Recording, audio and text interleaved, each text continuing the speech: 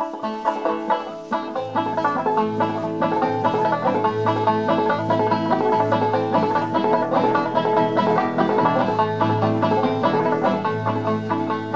used to be a rounder, I've been around this town. I used to be a rounder, been around this town. I've courted pretty Polly. Hey guys, welcome back to Mountain Murders. Hey, how you doing? Hey, how's it going? Did you have a good week? Yes. You were with us some of the week. Right. You were available for our William Wickline Jr. episode. We discussed The Butcher. Yes. But you missed out on the Patreon episode. Yeah, I know. But I listened to it and I enjoyed it. Well, if you're not following us on Patreon and a patron, you should be, because we offer up lots of bonus content, stuff that is not available to the public, just for our subscribers and collaborators and contributors and whatnot on Patreon. It's just a couple of bucks a month. It's billed monthly.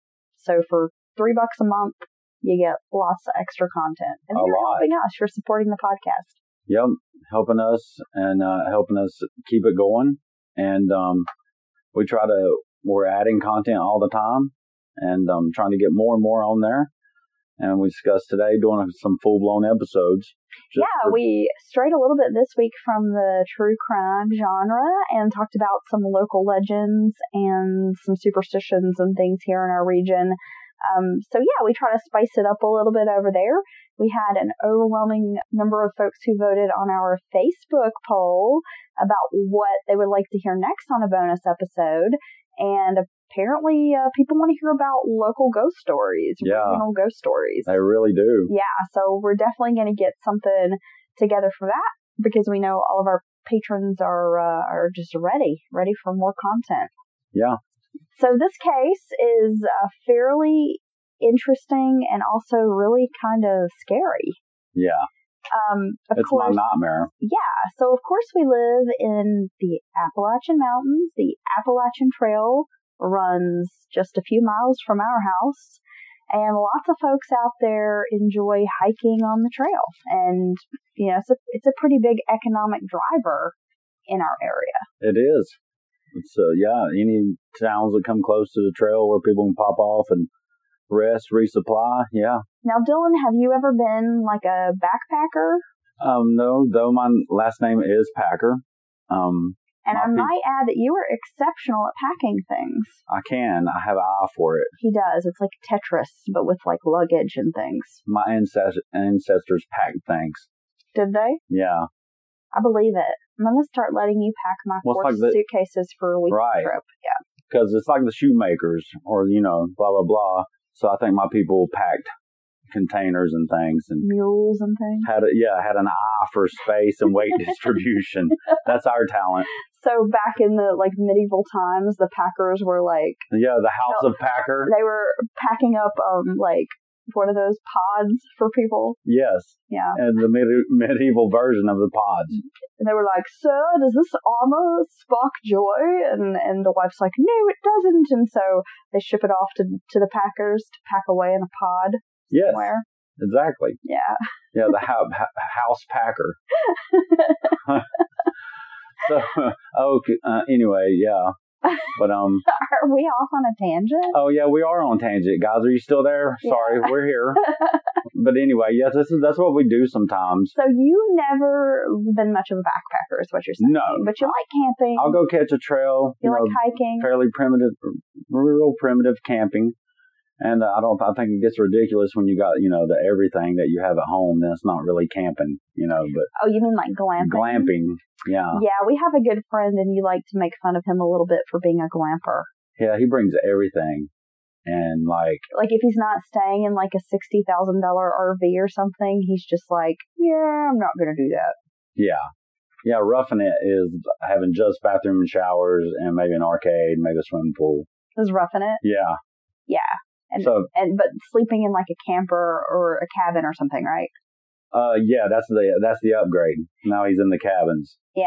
Yeah. But you like camping, tent camping, that kind of thing. Yeah, but I'm not going to go do the trail or go backpack, or I haven't before. Maybe I would enjoy backpacking, into somewhere and staying a few days. But no, I've never done that. Have you ever? Yeah, I've actually hiked some sections of the Appalachian Trail, and I've gone backpacking, and you do, 8-10 miles a day, that kind of thing. So yeah, it's fun. It's very liberating. It's scary at times. Right.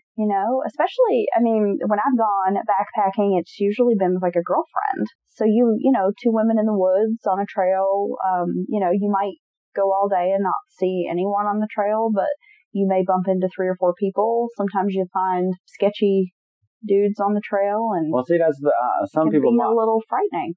Some people might hear trail and think, oh, it's a trail like they're thinking of the ones where you pull up to the parking lot and you go down this trail for a mile and back around. And this is way in the middle of nowhere. Oh, right? Yeah. Some of the sections, because I've hiked some of the sections locally here in North Carolina and down in Georgia, because it does start Springer Mountain, Georgia. Right.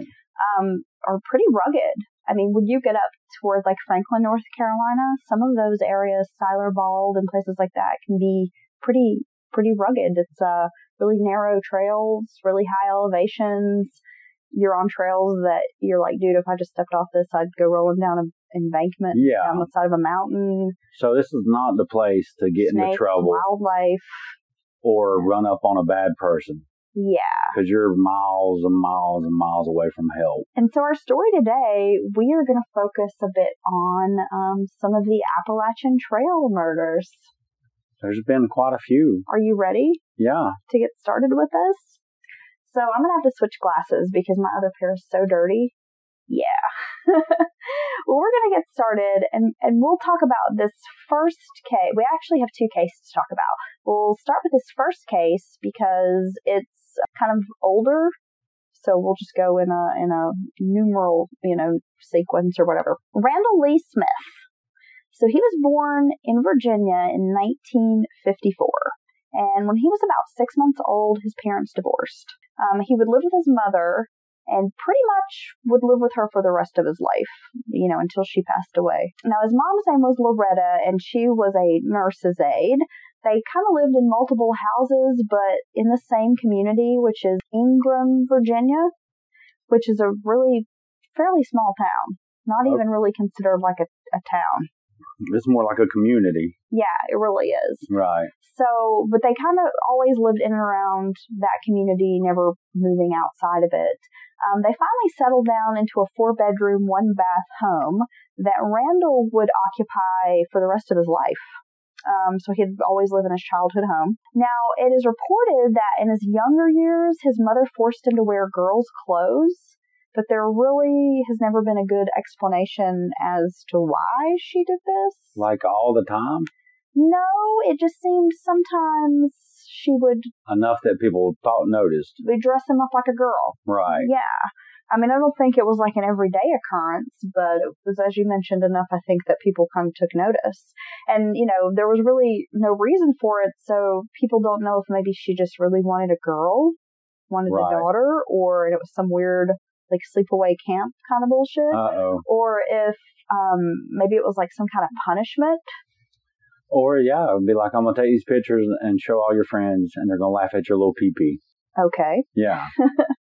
Well, as a child, Randall was described as a loner. He pretty much kept to himself, rarely interacted or even really played with other kids. So being a loner, spending so much time in isolation and solitude, he developed a hobby of collecting arrowheads and would end up spending a great deal of time outdoors, which worked out pretty well for him because the home he shared with his mother was just right off the Appalachian Trail. Right, in the woods. Yeah, so they lived, way out. Well, when he was in school, he was not a standout student. He didn't make good grades. He didn't participate in any kind of extracurricular activities. Again, he didn't have a lot of friends, kept to himself. So by 11th grade, he had dropped out of high school, and he moved to Newport News, Virginia, to work as a shipyard welder, which is a pretty good job. Yeah, I was going to say, that's probably that's a pretty good job, making good money back then. Yeah, definitely. Probably a government contractor and plenty of work. Probably good benefits and that sort of thing. And it was during this time that he started telling his coworkers these really like outrageous stories. And they knew right off the bat, like, these stories are a fabrication. Yeah, don't you love people like that? Like, they tell these such grand tales, and you're just like, wow. Yeah. And usually with people like this, you kind of know within the first, like, few minutes that they're full of shit. Yes. There's a guy famously at work who tells the grandest tales. Yeah. I'll tell some of them some other time, but you wouldn't even believe it. People too, I call them toppers that top your story. No, oh God, I love, there's nothing you can do. They got to one-up you in the next sentence. So those people, for me, they kind of fall in the same category, the liars and the one-uppers, the toppers. Okay, yeah. So he would just tell these crazy stories about his marriage, his family. He lied so much that everybody started calling him Lying Randall. Huh, it's a great nickname. And coworkers said he would, like, disappear for, like, days at a time and then be like, oh, well, I had the kids this weekend. Which everybody knew was a lie. He wasn't married. He didn't have kids. See, that's... people would ask him, like, hey, we're going to have a cookout, or you want to come over this weekend? And, oh, I'm taking the kids to Busch Gardens this weekend. I mean, and it was like, people knew he was just full of shit. So by 1981, this was May, he had left the Newport News area, had returned back home. And, I guess he was kind of just working some odd jobs and not really doing a whole lot with his life, spending a great deal of time outdoors. So he's still back in the childhood home, same little community. Way back in the holler. It probably hasn't grown much. Right. As he's grown up. And on top of that, in this tiny community, he is a loner and withdraws even from that tiny community. Yeah, and you got to think he's living with his mom, which in itself is kind of, a lot of people judge that. Probably spending a lot of time hanging out with her, hanging out on the trail. Everybody said he, was obsessed with those arrowheads, but he'd just, like, take off and be gone for several days in the woods. Find a good field somewhere and look for arrowheads. Just kind of a mountain man type. In May of 1981, there was a young couple, Robert Mountford Jr. and Laura Ramsey. They were two social workers from Maine, and I guess they worked together, and they were also a couple. And they were hiking the Appalachian Trail together, and the hike was not just for pleasure, it was actually to raise some money for the mentally ill. As I said, they were both social workers, so they had a passion for, helping others, and so they wanted to raise some money, and they were going to donate it to, like, a group home. Yeah, that's a great people right there. A great thing to do. That was cooler than anything I've ever done. Well, here they are hiking, whatever. They're, of course, staying at shelters, signing into logbooks, that kind of thing. It, I guess, came out that, they hadn't been heard from for, like, a while, a couple weeks. And, when you're out on the trail, you might bump into other hikers. You try to catch up with them, that kind of thing. So there are some ways to kind of keep tabs on where people are, what they're doing. And so I'm not exactly sure if that's how these two were reported missing, or maybe they had a certain time that they were going to be somewhere, check in. Yeah. They never did. People start to kind of raise an eyebrow. These two kids are missing off the trail. And I say kids, they're young people. They're like in their 20s. There were some witnesses who testified later that they saw a man with Laura Ramsey at a shelter called the Wapiti Shelter. And they started describing him. I guess the cops and investigators were kind of like, okay, that sounds like someone we know. And so they start to piece together that it could have been Randall Smith. And he spends a lot of time out on the trail. The, cops go out, start to look around, and they see that there's some weird little things at this shelter. Just some things that are out of place. So, I'm sorry, I don't mean to interrupt you. Have you seen one of these shelters in person before? Yeah. Are they just like cabins, or... Some of them are kind of like... Some more primitive or less? Some of them are like a cabin. I mean, some of them will have like walls and a roof and a floor. Usually a door that's kind of an open, just open, you can walk in and out. Right. Others are more like what I would describe as like how a picnic shelter would be built. Okay, or like a lean-to? Roof. Yeah, like a little roof, couple of beams, poles, folded up, wooden floorboards, like some of the people I know I've never camped in the shelters. I always just find a nice spot somewhere off the trail. The thought of the shelters kind of wigged me out because I've had people tell me that when you camp in the shelters, a lot of times that there's like mice. Well, and also you're kind of a target. Around. That's just your instincts and the type of person you are. Like, this is an obvious place for someone to come looking or something like that. I'd rather be off by myself. Yeah, I kind of just would secluded. Feel more safe, and I want to be in a tent. Right. So that the creatures will leave me alone. I don't know. Like, it wigs me out when I'm in a tent and I can feel an animal come up in the middle of the night and, like, sniff my fingers through the tent or something. Oh, yeah. I'm like, it's probably just a raccoon, but, the thought of, like, a mouse crawling on me while I'm trying to sleep, hell no. Or a big spider. So. The spider doesn't even freak me out as much as, like, a mouse does. Or a snake. Oh, yeah, don't even go there. So, as we were talking about here, the cops start poking around the shelter, and they saw some things that were pretty odd there. Like, for example, a stain on the floorboards. That's never good. Right? Officers discovered it was blood, and eventually it would test positive as Robert Mountford Jr.'s blood. So the investigators searched this 30-yard radius around the shelter, and they found this one spot that looked kind of like the ground had been disturbed and covered with leaves. And so once they started digging, they were able to find a sleeping bag, and eventually they found the body of Laura Ramsey. Oh, my God.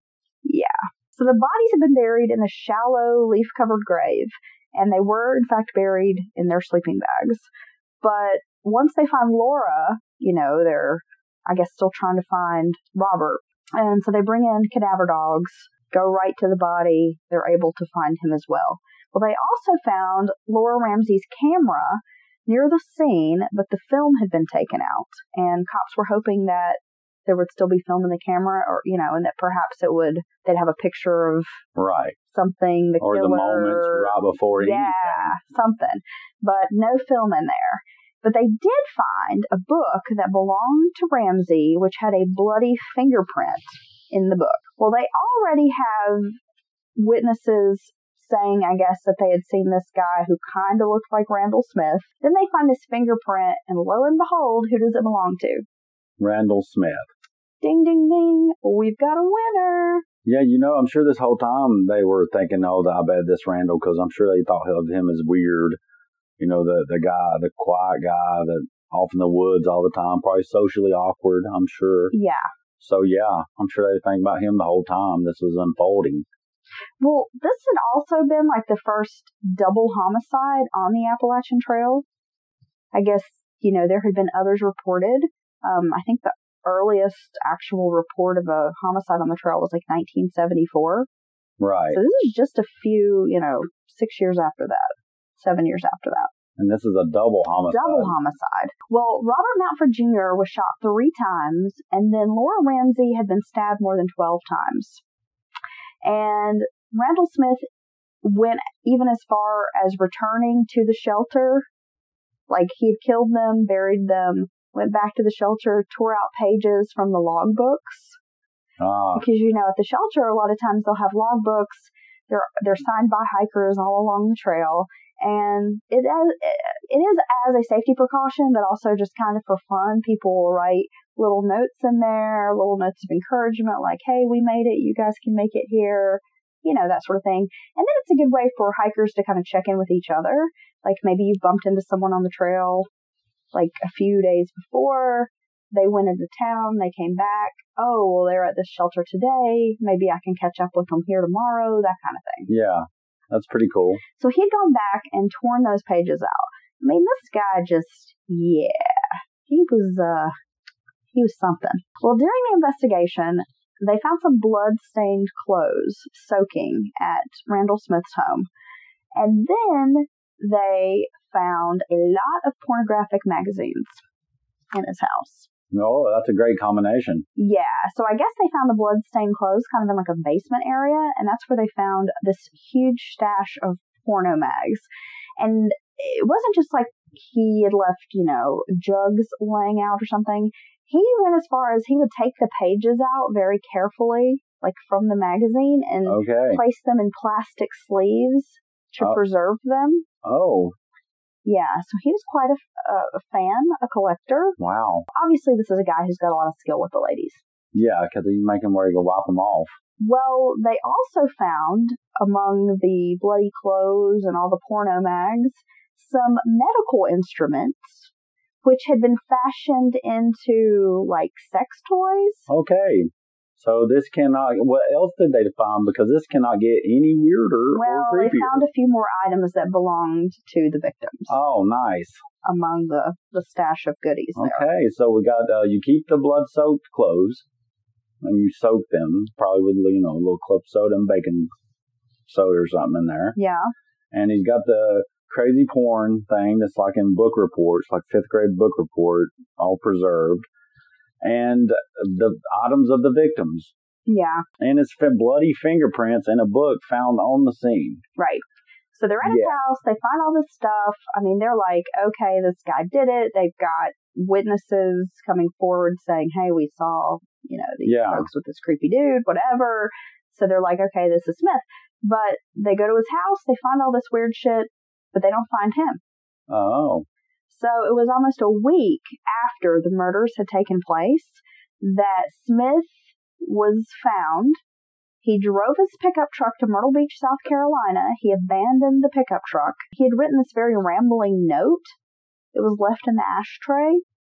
It said, "This boy and girl have been so nice to me, it is going to be a real shame when the time comes to get rid of them. I will be far away before the truck and those people are found." Wow. Yeah. That's crazy. So leaves the note, abandons the vehicle, but he's still captured and arrested in Myrtle Beach. And why of all places did he go to Myrtle Beach? I don't know. Dude. Everybody loves the Redneck Riviera. Who went to Myrtle Beach? Yeah. Wonder if he got like a cool airbrush t-shirt. Or at least a tag that could have like just me on it and just his name because he kills everybody. I hope he went to the Gay Dolphin. That's the best part of going to Myrtle Beach. Okay. It's the Gay Dolphin, the gift shop. Oh, okay, yeah. Where they have all this cheesy stuff for like $1. Yeah, it's horrible. Yeah. So tacky, but it's awesome. Randall Smith arrested, charged. Eventually he makes a plea deal. And I think plea agreements suck. It depends. I mean, like I said, if they are real worried about, circumstantial evidence, not having a strong enough case, and they think that he likely might win a trial in front of a jury just because of doubt. You just got to have that little flicker of doubt. That's how the defense attorneys count on. Just that one person that holds out or anything like that. So sometimes they make these pleas. Yeah. But it usually pisses me off too. Yeah, well, in these cases, definitely. So he receives this plea deal. He gets a second-degree murder charge and was sentenced to 15 years in prison, which caused a lot of controversy. Wow. I mean, it's a great you shoot deal. a guy, you stab this woman, you bury them out in the woods, you run away like a coward, go to Myrtle Beach, leave a weird fucking note. I mean, geez. Yeah, and even in the note, you're basically admitting you're hanging out with these people. Yeah. Gaining their trust, and then just going to turn on them like that. Yeah, I mean, it's just really strange, but it caused a lot of controversy, as you can imagine. Of course, the victims' families were very upset, and 5 years after the sentence began, the Virginia Parole Board considered letting him out early. Wow. Yeah, so family, friends, and a lot of Appalachian Trail supporters made calls, wrote letters, just protesting the possibility of releasing this guy. Damn, this guy's lucky, isn't he? Yeah. He gets this juicy plea and then might get out in 4 or 5 years. Once he was released, they put him under like a probation for 10 years, which is a pretty long time to be on probation. And they also had him wear an ankle monitor for a pretty good bit of time as well. Yeah. Like a year or two after he was released. So we're going to fast forward to 2008. this 10-year stretch, basically, since he had gotten out of prison, returned home, he's living a really quiet life. He's staying out of trouble. He's, doing the same kinds of things, just working some odd jobs, spending a lot of time outside on the trail, fishing, hiking, that kind of thing. So where did he go after he got out of jail? He went back home to his to his childhood home out in the woods. What you know. Perfect for him. It was May of 2008 that Smith was reported missing.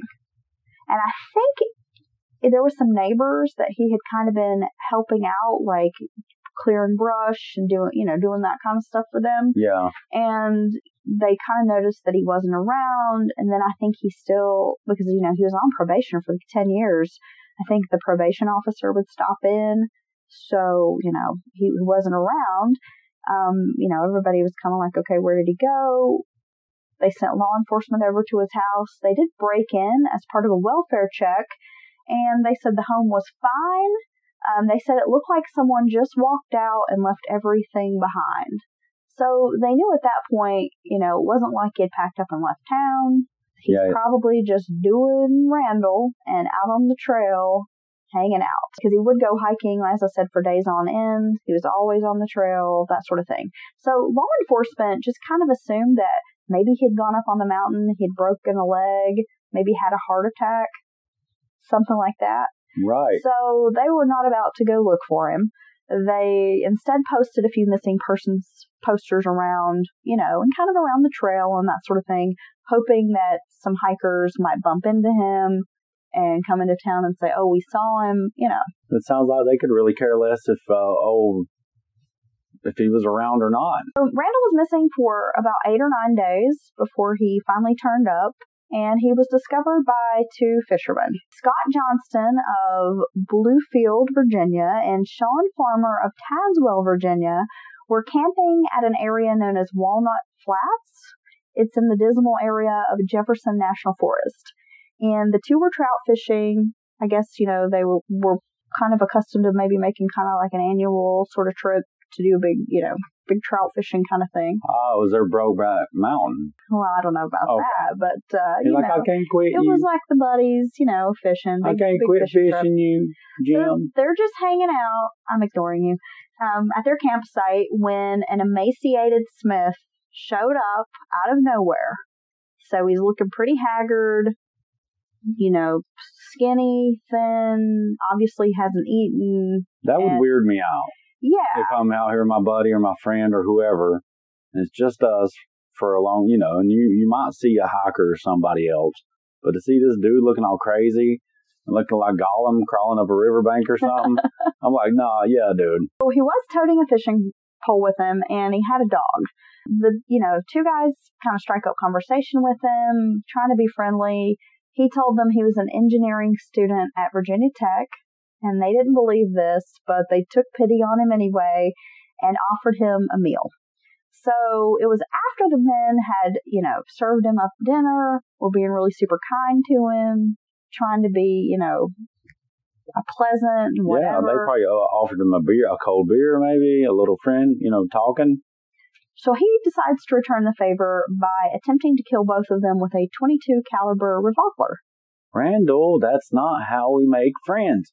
Right? Well, fortunately, these 2 men were able to escape, but they did receive serious gunshot wounds. They were in this remote section, as I mentioned, Walnut Flats, but this section in particular is called No Business. And it's just rough. Yeah. It's when you're in the middle of nowhere and you go further. And you ain't got no business being there. And you're in the middle of nowhere. Yeah. These guys thought that they would probably bleed out before they even made it out of the woods. Yeah, because apparently it's like so many miles on like rutted, narrow trail road before you even get to regular roads. Well, Smith had stolen Johnston's Ford Ranger, so the guys definitely had to hike out of this area. Shot. Cars stolen, truck stolen. But Smith is going to eventually overturn this truck when he's fleeing from Virginia state troopers. And he was arrested, but transported to the hospital for medical treatment after the crash. Wow. Gotta doctor him up, right? Yeah, so we can fuck him up. Well, 2 days after he was admitted to the hospital, he died of a blood clot. Ah. Yeah. Damn. So didn't even go to trial over this. So here's a guy who killed this other couple. Murders 2 hikers. Murders them, befriends them, spends days doing it. I mean, that's just sick. That's evil. Right. That's way beyond I jump out and, all these circumstances that can happen where you kill someone, whatever. That is like a different kind of when you manipulate and just lay in wait and all that. It's just, it's very evil, I think. Well, and this almost sounds to me like he'd been out in the woods like 9 days and finds these 2 guys. It almost sounds like he'd been out on the trail and hadn't found anybody. Like he'd been like trying to find somebody, like another victim. So he's out basically hunting. Yeah, possibly. I mean that's what it seems like. Yeah, and they wanted to give him this light sentence, 2nd-degree murder. They almost let him out 5 years in, and it sounds like he probably doesn't serve 15 years. I doubt that. And he gets back home and goes and does it again. Attacks 2 more innocent people. And well, thankfully they did live. Right. But, he was trying to take them out. Well, yeah, they were shot multiple times apiece, if I recall correctly. Yeah. Well, some theories have emerged about Smith's reasoning for the killings and the attempted murders. Some people believe that Smith fancied himself like keeper of the mountain, and that killing hikers was like doing a good deed because he viewed them as interlopers and thought they damaged the landscape. Ah, so he's like an eco-terrorist. I mean, in some weird way, yeah. He's just crazy as hell. Yeah. That's what he thinks he is. But, so he's like Gandalf. Yeah. You shall not pass. Yes. Okay. But he's just fucking crazy. Or he's like, crazy trail dude. I need the password. And yeah, so this weird, emaciated looking white dude jumps out from behind a tree. He's like, I need the password, the trail's password. But he's just crazy as fuck. And yeah. Yeah, I guess. But no, he's sick. And it just seems like they didn't protect the community or anything. And I know when someone does pay for their crime, you do usually give them a second chance and all that, but it just sounds like he enjoyed doing that. Well, a 15-year sentence seems like nothing when talking about 2 lives taken. Right, and the fact that you'll likely get out before that, so you're under 10 probably. Well, then I think you have to evaluate, it's a case-per-case kind of thing, but I think it's one thing if a wife kills her husband and it's like a crime of passion. Right. She catches him in bed with someone else and shoots him, and because that's like, okay, she's probably not going to do it again. Like, she's probably going to go back to society and, like... special set of circumstances, one time in that person's life that drove them to do that. But somebody who just randomly... preys on a couple and just murders them in cold blood... And they had all that evidence. Then... So why do you not put them away for life? It just seems to me that is somebody who is a potential reoffender. Right. Like, the recidivism rate's probably going to jump. Yeah. Not what if, just when. Yeah. Right. And so that community should spend the money, because it does boil down to cost sometimes. And they had a good case there, the bloody fingerprint, the bloody clothes.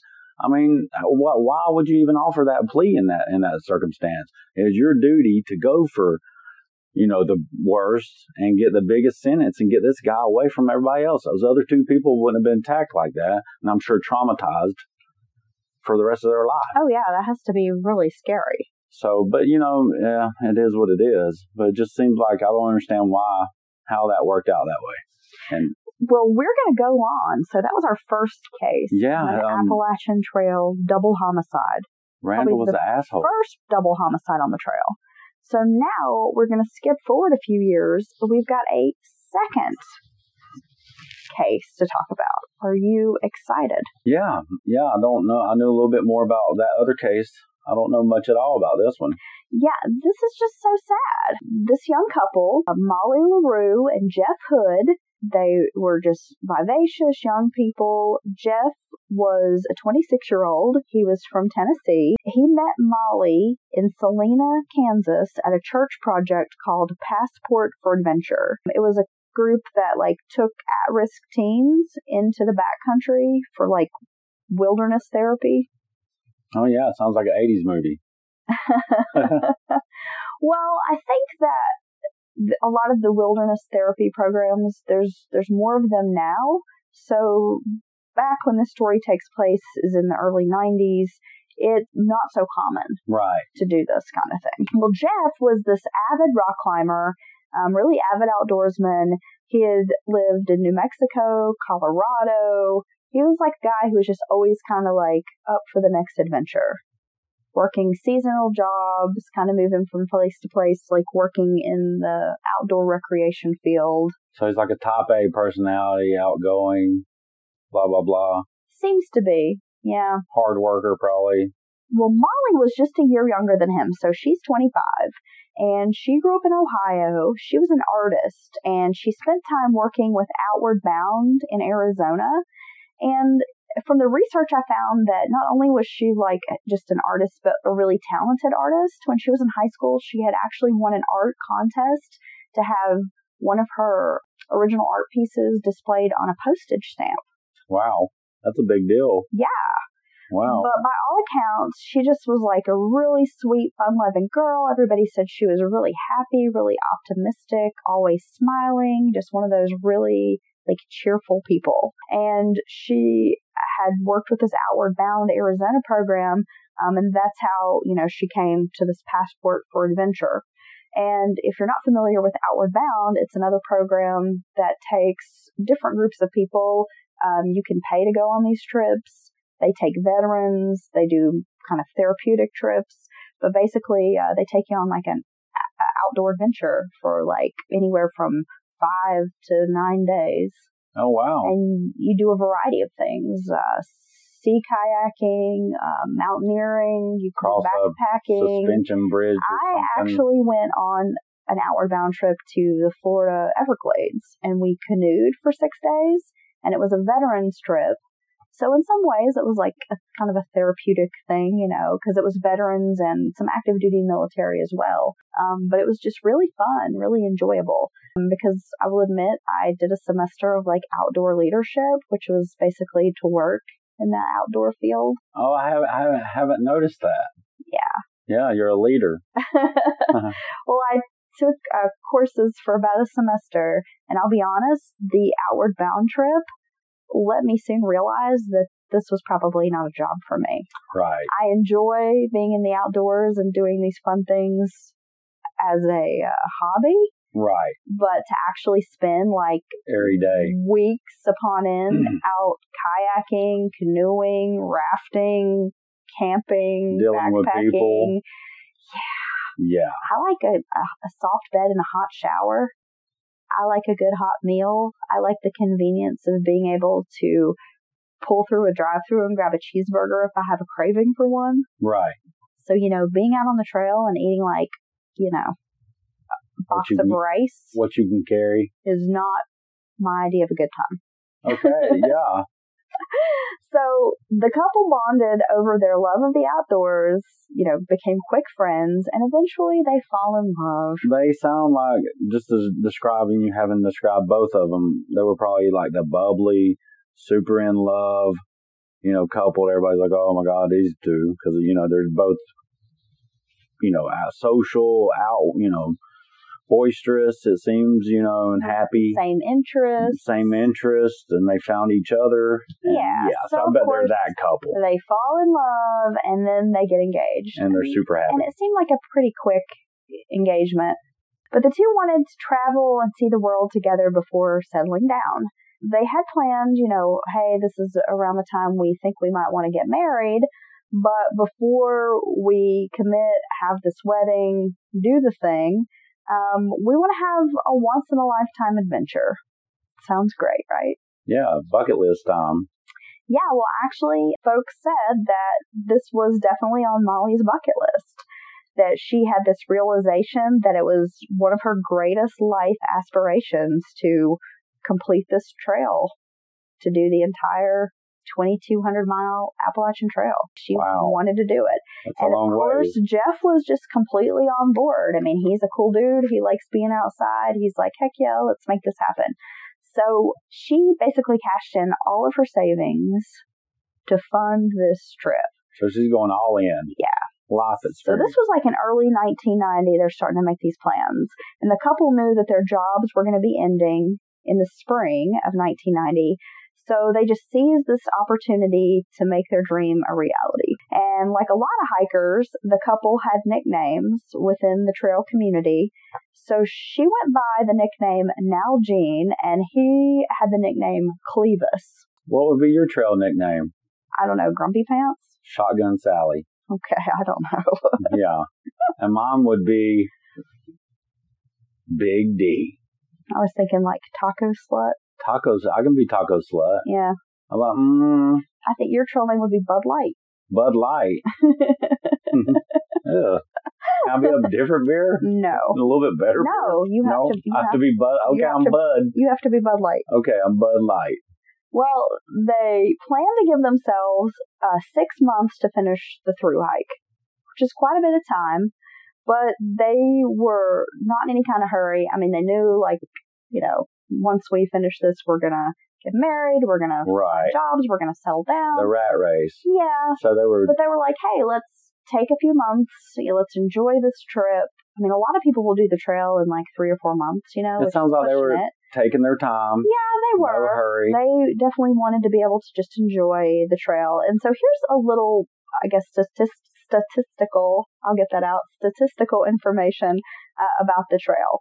As I mentioned, Springer Mountain, Georgia is where the trail begins, and it ends in Maine. Only about 1 in every 10 hikers starts the trail in Maine. Most of them start in Georgia and go up? They do. Okay. For whatever reason, I'm thinking maybe weather. Maybe terrain. Maybe tradition. I don't know. But this couple decided that they were going to begin in early summer, so they went ahead and took their chances with starting in Maine. Guess they figured, if we start there and make our way south, we'll avoid the colder... Right, as it starts going into winter. Crappy, weather. In 2016, this is just to kind of give you a little estimate of how many people hike the trail.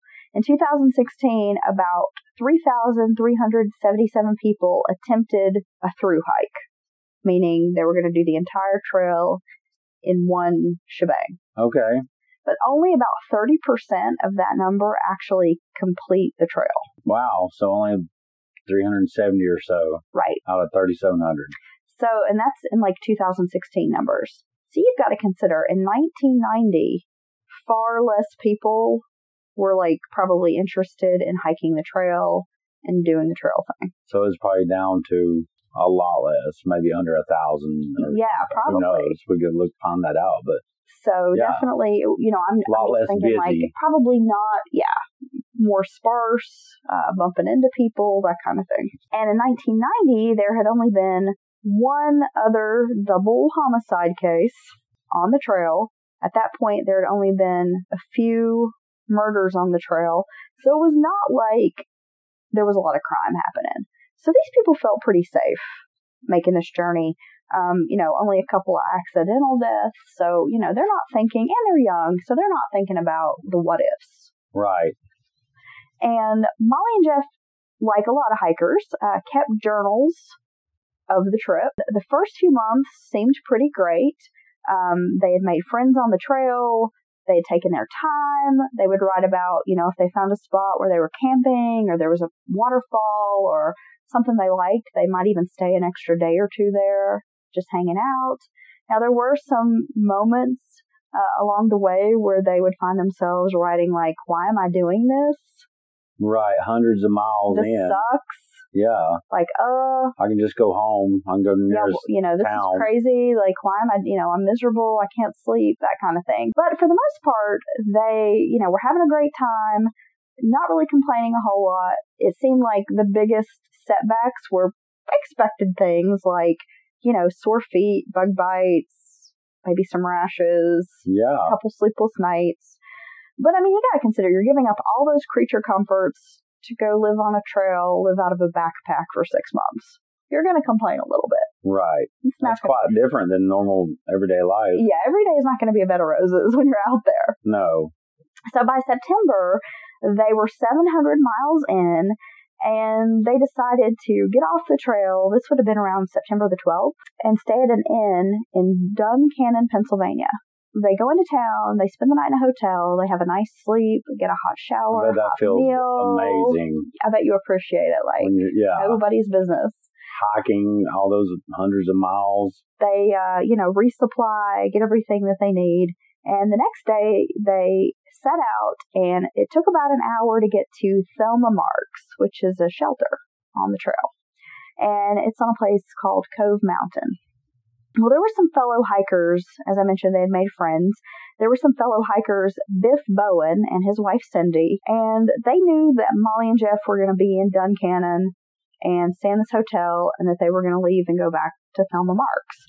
Biff and his wife were like about a day behind. So they went into town, resupplied, and their plan was to meet up at Thelma Marks with their friends. The morning after, so this would have been like around September 14th, because you got to consider the 12th, they spent the night in the hotel, they get up, the 13th, they go to the Thelma Marks, they set up. So this would have been like the morning of the 14th. Who the hell names their kid Biff? I don't know. I wonder what Biff is short for. I don't know, but Bifferino? The age I am, and I don't know if it's true for you, when you hear the name Biff, you think of Biff the Tannen. villain in the Back to the Future movie. So I'm sorry. That's okay. But yeah. So Biff and his wife show up at the shelter that morning thinking they're going to find their buddies making breakfast, maybe packing up their gear, right? Morning ritual, maybe having a cup of coffee, that kind of thing. Well, when they get to the shelter, they immediately know something was just horribly wrong. Like, everything just seemed really fucked up.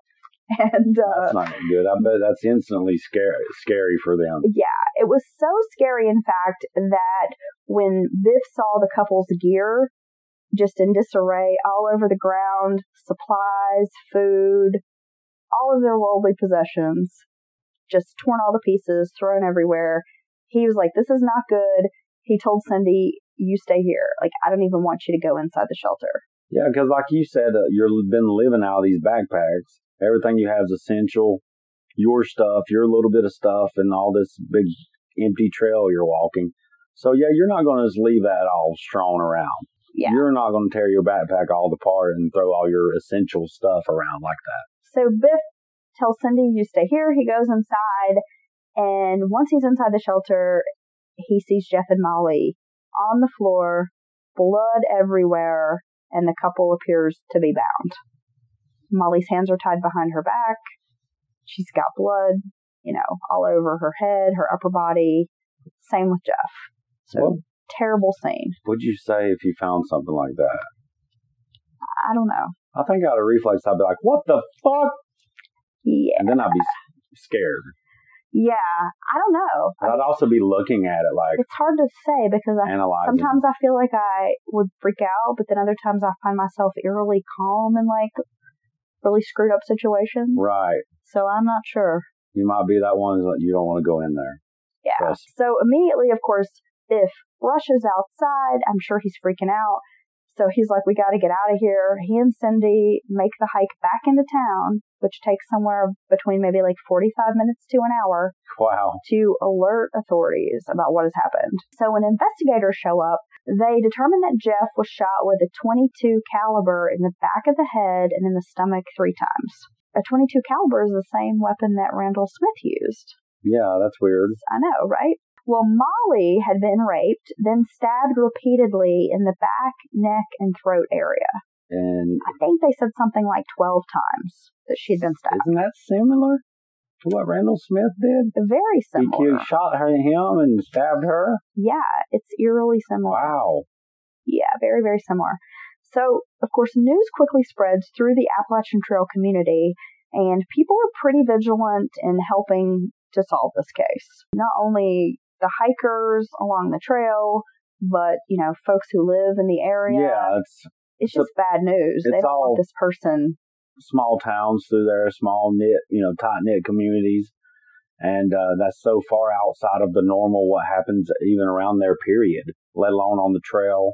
So, yeah, it would be, I'm sure that I could see the community like, we're going to who's seen anything, which is likely in such a small community. Somebody's seen something. Well, yeah, and a lot of residents who live along the trail are so kind to hikers. Well, that's what you said. They're called what? A lot of people call them trail angels. Right. They'll bring like food out to the shelters, hot meal, supplies, Band-Aids, warm socks, dry socks. Maybe even a hot shower. Yeah, they'll meet you at certain places and take you for a ride into town.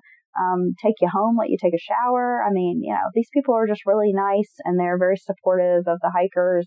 Just a really nice, kind of close-knit little community. Yeah, because an economy comes along with those hikers. Definitely. All the small towns near the trail, just like we live close to one, is definitely take advantage of that. We'll have, the higher dollar. You also notice those stores typically is the high dollar stuff. So these people, I think, that take 6 months off and walk the trail are not typically poor people, and they have money to spend. You know what I mean? Yeah, I know some people who do the trail that definitely don't have a lot of money, but they work seasonal, like outdoor types of jobs. Right. They usually don't have a house. They don't have a mortgage. They're literally about that lifestyle. A lot of them don't even have a vehicle. Right. They're like, hey, I got a bike and a plane ticket to go wherever, and they work 6 months, save their money, and then do 6 months on the trail, Right. So I'm sure that, I didn't mean to grossly generalize. But I see where you're going with this. Yeah, typically speaking. Well, with all these folks pitching in to spread the word, everybody's concerned, it's hit the news, this is a big deal. It only took 9 days to make an arrest, and they found the person in Harper's Ferry, West Virginia, which, this happened in Pennsylvania. He's already down in West Virginia. And I've been to Harper's Ferry. Beautiful place. Really? Absolutely gorgeous.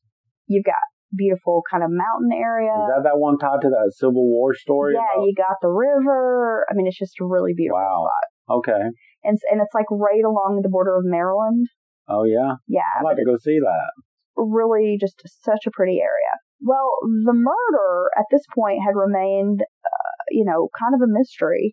But what police were kind of able to piece together was that this couple had encountered a man named Paul David Cruz at some point in the, few hours that they were at Thelma Mark's shelter.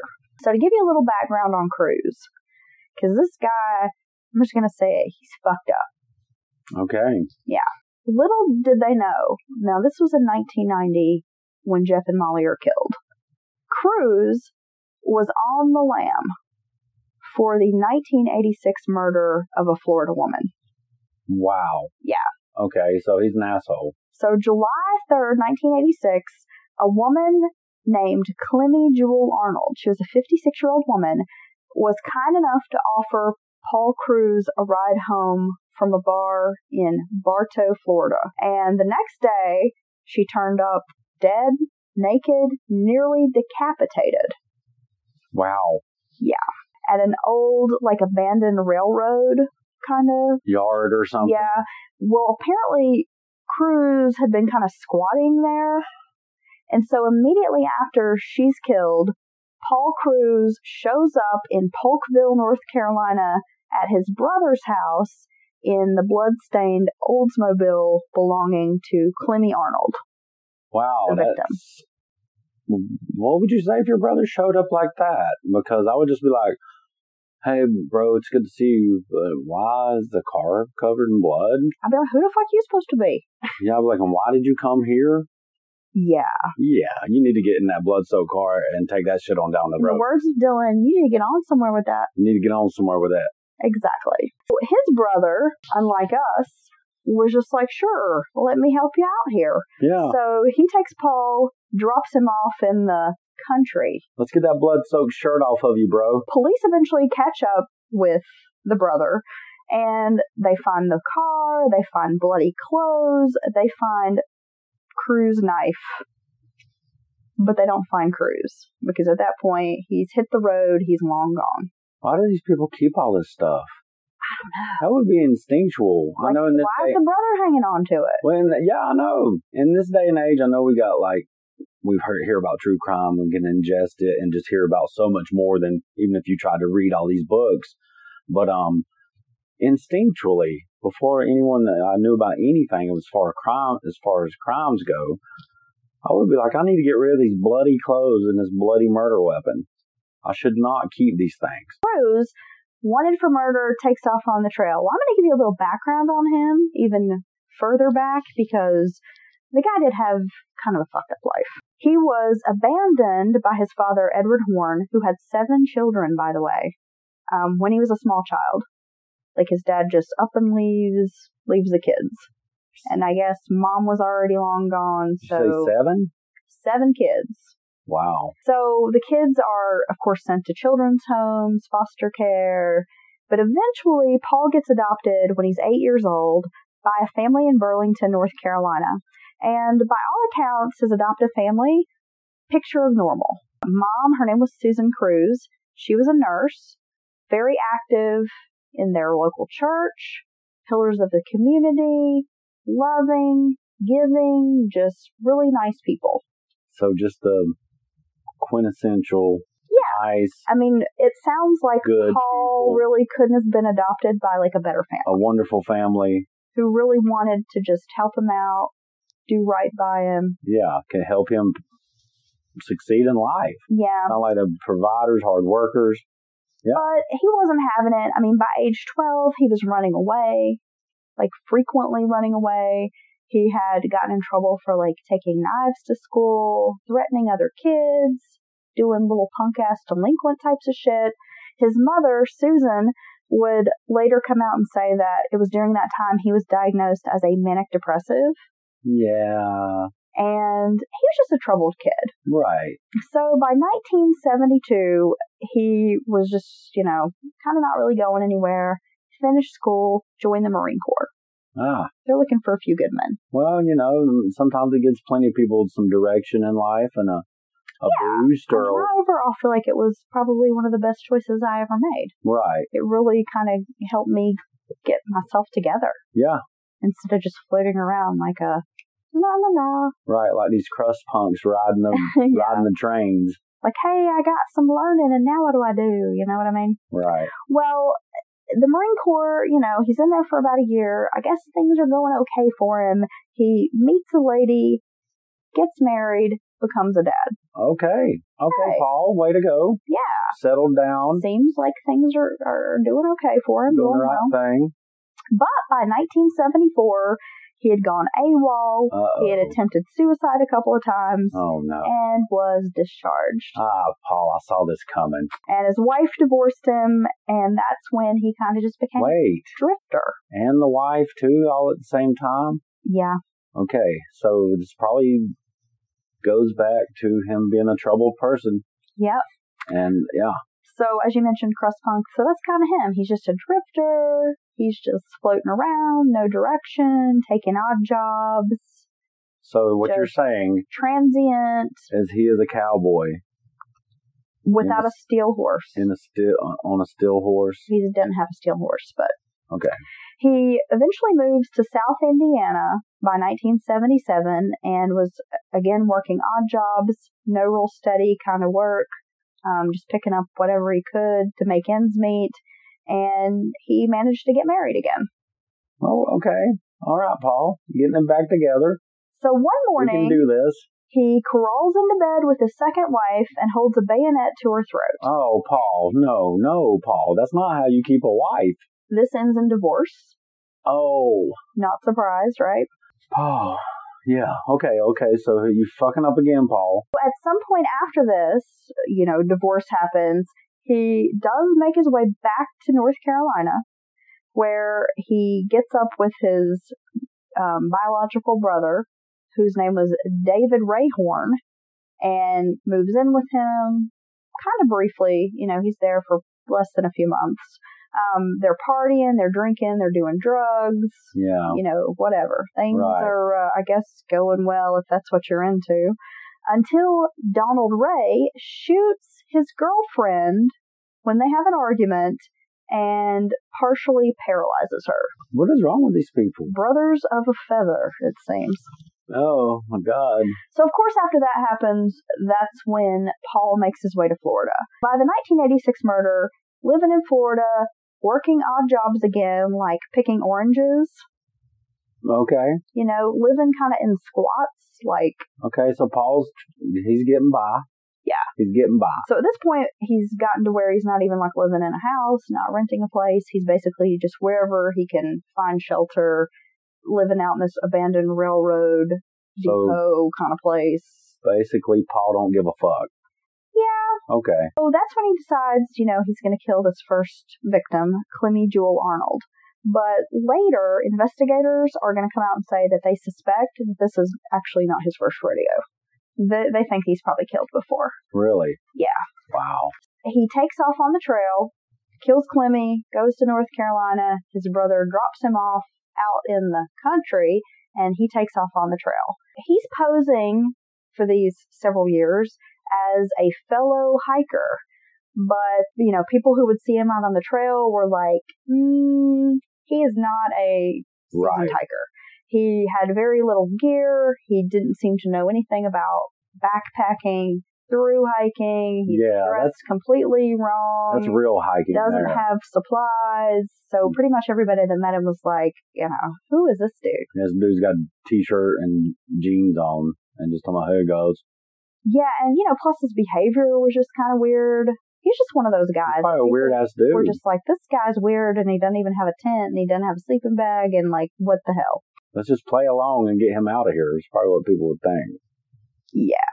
Okay, weirdo, no tent guy. At some point, he meets up with Molly and Jeff on the trail. The details of this meeting, kind of sketchy. So this is after he's took off on the trail again. Yeah. So the murder happened with the Florida woman in 1986.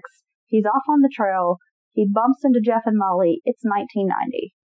So this is 3.5, 4 years later that he's been living out on the trail. Wow. Evading arrest. Kind of hobo crust life.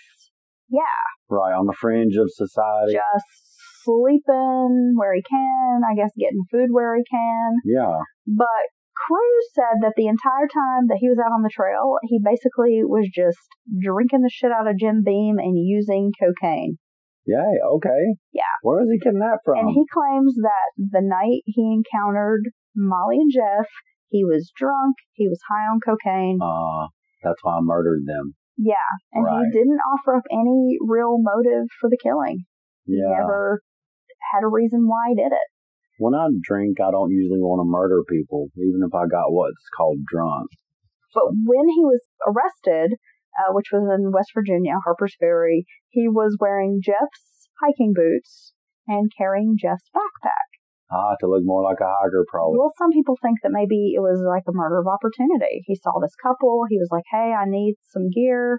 Right. I'm going to take them out. He had raped Molly, so maybe he's thinking, I'm going to kill this guy and steal his shit and rape his girlfriend and kill her. I'm just going to rob these people, take what I can. What the fuck is wrong with people? I don't know. Really? I mean, it's just the stuff, these stories, and the stuff I listen to, and the stuff we talk about. It's just the things humans will do to other humans. I mean, there's just no end to it. We're the real monsters. We really are. At this, I should mention, Cruz is 38 years old. He's, arrested, goes to trial. He is sentenced to death. Okay. And there was a psychiatrist who testified at the trial that Cruz had a personality disorder. Oh, yeah. And they were trying to say, he wasn't really in his right mind and blah, blah, blah. Well, he did appeal the death sentence and was given life in prison in 2006. That's still better than what they gave old Randall. Yeah. But, here we go. 2 more, innocent people murdered just trying to hike the damn trail. He just wanted their shit.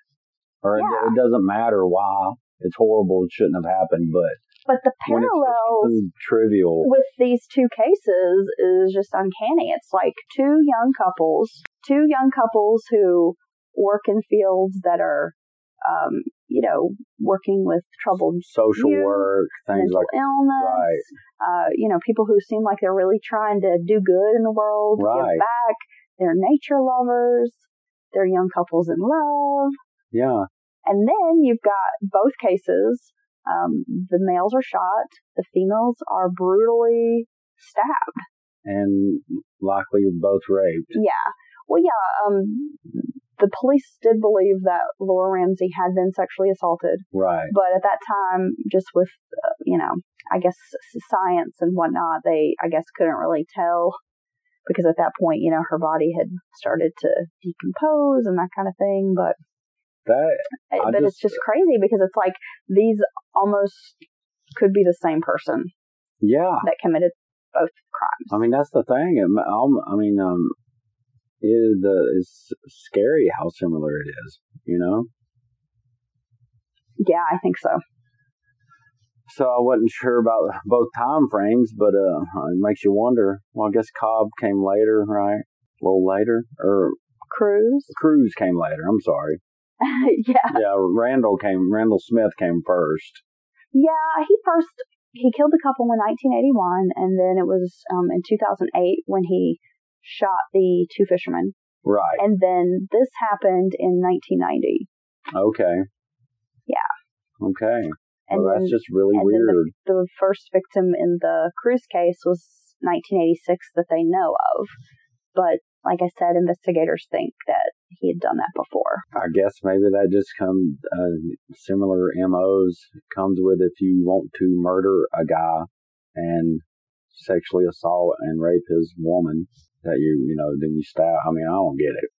I just don't know how you could do any of that, let alone that in a row. You know what I mean? Yeah. It's like murder, violence, and rape, and more murder. I mean, it's just... And I think from the information I was able to get, it seems that there were only about 11 or so murders, homicides on the trail. Really? Yeah. I mean, this is not a common thing. I mean, yes, there are, bad people out there. There are crimes that happen on the Appalachian Trail, but it's not as significant as we might think. So we've talked before about maybe talking more about how many people go missing in national parks. Yeah, now that's a lot of people. A lot of stuff about that, yeah. But then that's like a different outside. But yeah, I'm surprised. Well, it's like you said in the first story, that typically doesn't happen on the trail. It's usually just everybody's cool and crunchy grooves and, doing this lifetime. Yeah, there are plenty of people who do solo hikes. Right. Plenty of women who do solo hikes. Right, and I'm sure it's very almost tantric or like, I don't know the word I'm looking, next level spiritual. Like nirvana. Yeah, yes, man. Like yeah, namaste, man. Like euphoria. Is that right? Namaste? Yeah. Namaste. But yeah, so yeah, I'll get my little man bun going here and I'll start acting like I do yoga. I'll do fat guy yoga. Okay. They've done hot yoga, but nobody's done fat yoga. Oh, honey, if you do fat yoga, I'm sure it'll be hot. It will be hot and sweaty very quickly. That's why we do it in a meat freezer. Because you will be sweating. That's right. In a meat freezer. Well, that is the story of Molly LaRue, Jeff Hood, and the other couple, Robert Montford and Laura Ramsey. Yes, that's some great story. Well, great in a true crime sense. Obviously horrible for the victims and their families. But that just goes to show you that we've talked about it before, that if you do run into trouble out there on the trail or deep in the mountains, you're in serious trouble. You are. Because it's seriously like a Mad Max situation. If you cannot protect yourself and someone who, has the only gun or gets power over you, you're done. Yeah, you're in so trouble. Many of these situations, you're so far out that sometimes like the two fishermen in Virginia, I mean, they were fighting for their lives, literally, as they're dragging themselves out of the woods through rugged terrain. So far from fire departments or even a house with someone living in it or a telephone line. You're just in the middle of nowhere. Yeah. And that's so scary. So, I mean, I would just have to go hard if I go out there, okay? So I'm going to keep a little, a little something. I think that's why this 22 keeps popping up. It's small, easily concealed. You can't really walk around with a hand cannon. But I do think they adjusted the laws, at least here in North Carolina, maybe because of these events like this. And there was the couple, some people around here that's been killed around or, out in the woods. So, people should be able to protect themselves. I have to say that when I've gone out on the trail and I've gone, backpacking. I would have a little camping, something. I take a big-ass knife with me. Yeah. Yeah, something. Like a Crocodile Dundee. No, like for real. Big old, and keep it on your side. knife that I'm like, right. And I'm sleeping with it, and I'm ready. Like, right. I'm very vigilant. Yeah, I would be like that. If you're coming in here to get this, I'm going to leave a mark on you. Yeah. Yeah, I'm going to try my damnedest to fuck you up. But anyway, so everybody, when you're on the trails, keep your eyes open, be safe, because bad things do happen out in those beautiful places. Well, again, we want to thank you for listening to Mountain Murders. This is the Appalachian Trail Murders, and we'll be back with a brand new Patreon bonus episode. So if you haven't become a patron, support Mountain Murders by joining up. At our lowest level, it's a couple of bucks. You're billed once a month, and you're going to get all sorts of extra bonus content, cool stuff, photos, videos. Yes, we're talking about all kinds of things and little extras to do and get started, and just more and more.